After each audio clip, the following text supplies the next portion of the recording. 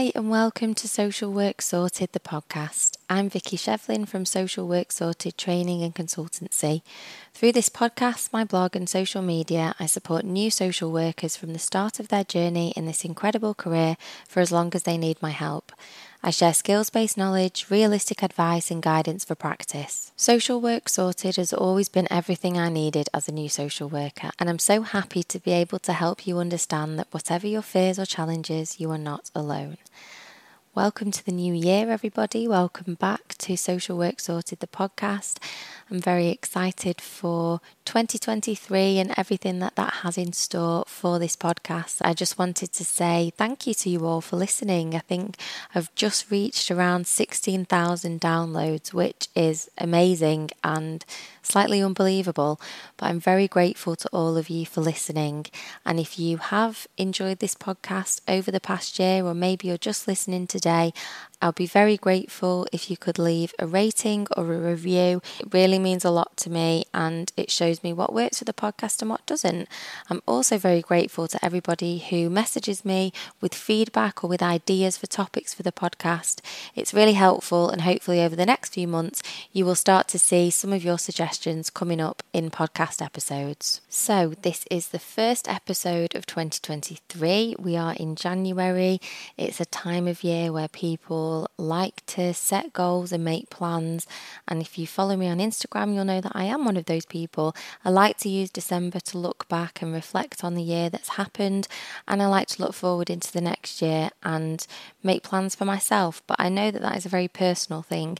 It's not for everybody, and December and January can be really difficult months for people for lots of different reasons. So I thought today I would talk a little bit about planning, sometimes the way that we make plans for ourselves or the way that we set goals for ourselves in our personal lives or in our professional lives, and how that resonates with the work that we do with children and families.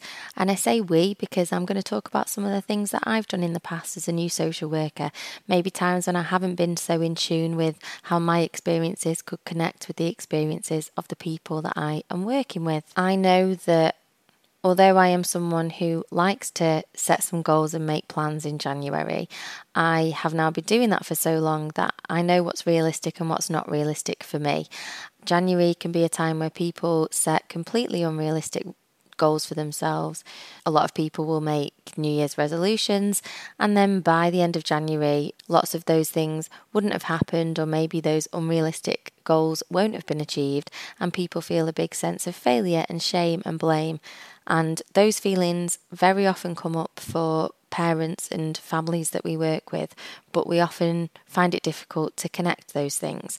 So if you are making plans for yourself, if you are back in the office and everyone's eating a salad or promising to go to the gym or any other type of goals that people do at this time of year, there are 3 things that I want you to remember, and I'm going to talk a little bit more about them in this episode. The first one is about following the crowd, the second one is about rewriting plans, and the third is about rethinking failure. So number 1, following the crowd. This is about not doing something just because someone else is. I'm going to use a diet analogy because that comes up a lot at this time of year. But just because everyone in the office is on a diet or is eating salad at lunchtime doesn't mean that you need to be. Just because you have a colleague who wants to do a certain training or has a certain career goal doesn't mean that you have to have that same goal.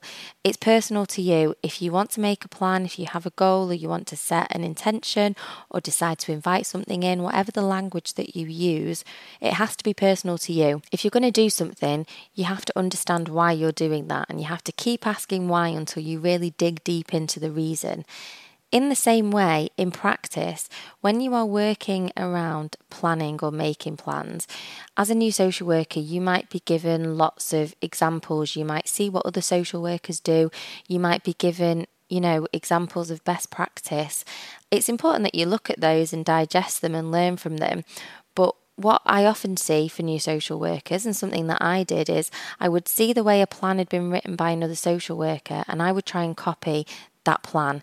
If there was a family that came to me with an issue that was similar to something I'd seen before, I would speak to my colleagues and I would see what they had done, and I would maybe start to apply what they had done to that family or that scenario.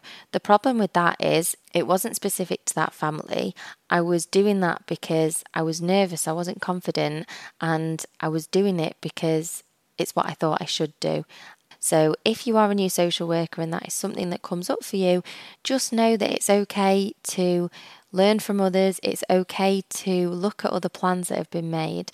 But if they are not personalised to that family, to that scenario, to that situation, much like if a plan or a goal isn't personalised to you, it's much less likely to be effective.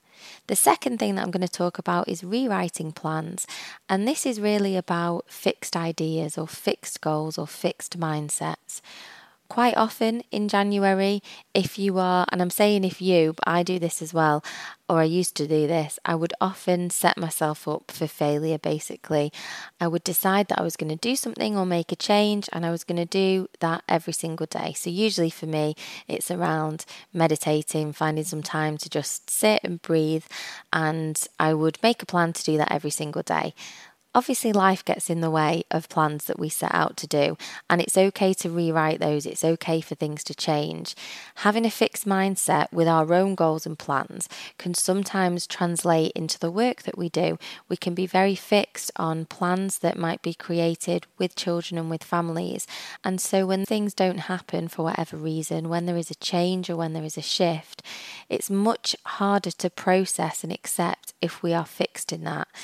It's also helpful when we're working with families to articulate that you understand that change can happen. You understand that life isn't always linear. There can be lots of ups and downs. And that if you are setting out with a plan, you understand that that plan might just be an outline. It might change. It might be adapted. Other things might come up. It's about inviting in a little bit of flexibility. And if you can do that with yourself, with your own personal goals or plans, it becomes much easier to bring that into the work that you do and be a little bit more okay with it. The third thing that I'm going to talk about is rethinking failure. So like I've said, sometimes what happens, particularly in January, is there is a lot of pressure on completely unrealistic goals.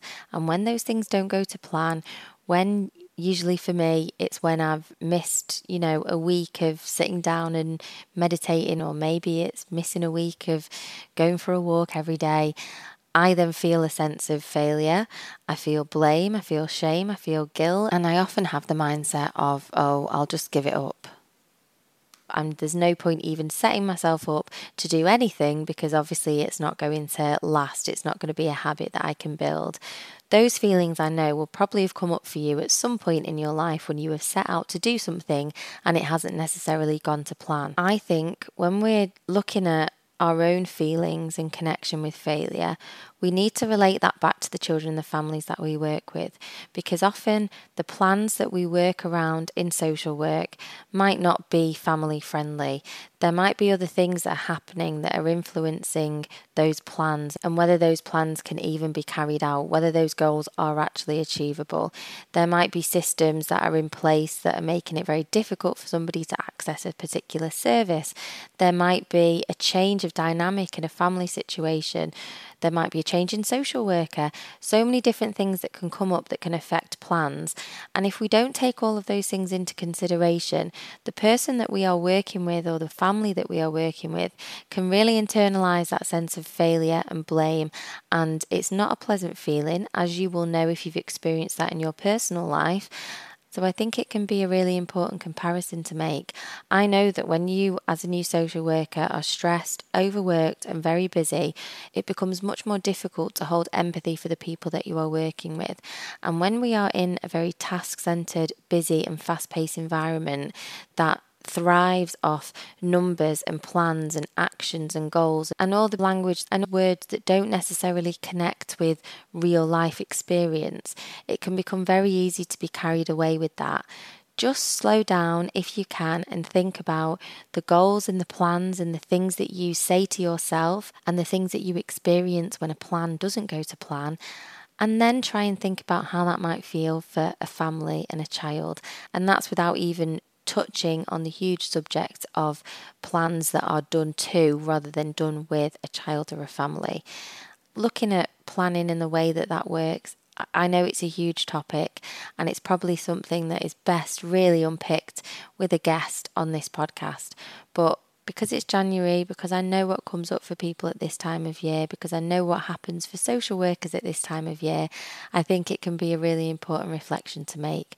So I hope this month you can be kind to yourself, you can be kind to others, you can think really carefully about the expectations that you're placing on yourself, whether they are realistic or not, and you can think really carefully about the expectations that we're placing on the people around us, the people that we're working with, and whether they're realistic as well. If this podcast has made you think, if you have a certain reflection or anything that you want to talk about that I've shared on this podcast, please do get in touch. All the information is in the show notes. For the first time this year, I would invite you to slow down wherever you are, wherever you're listening to this podcast.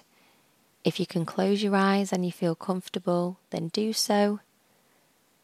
And just take a deep breath. Know that you can come back to this tiny little bit of calm at any point in your day. Know that it's okay if you don't have goals, if you don't have plans, if you're just trying to get through the month.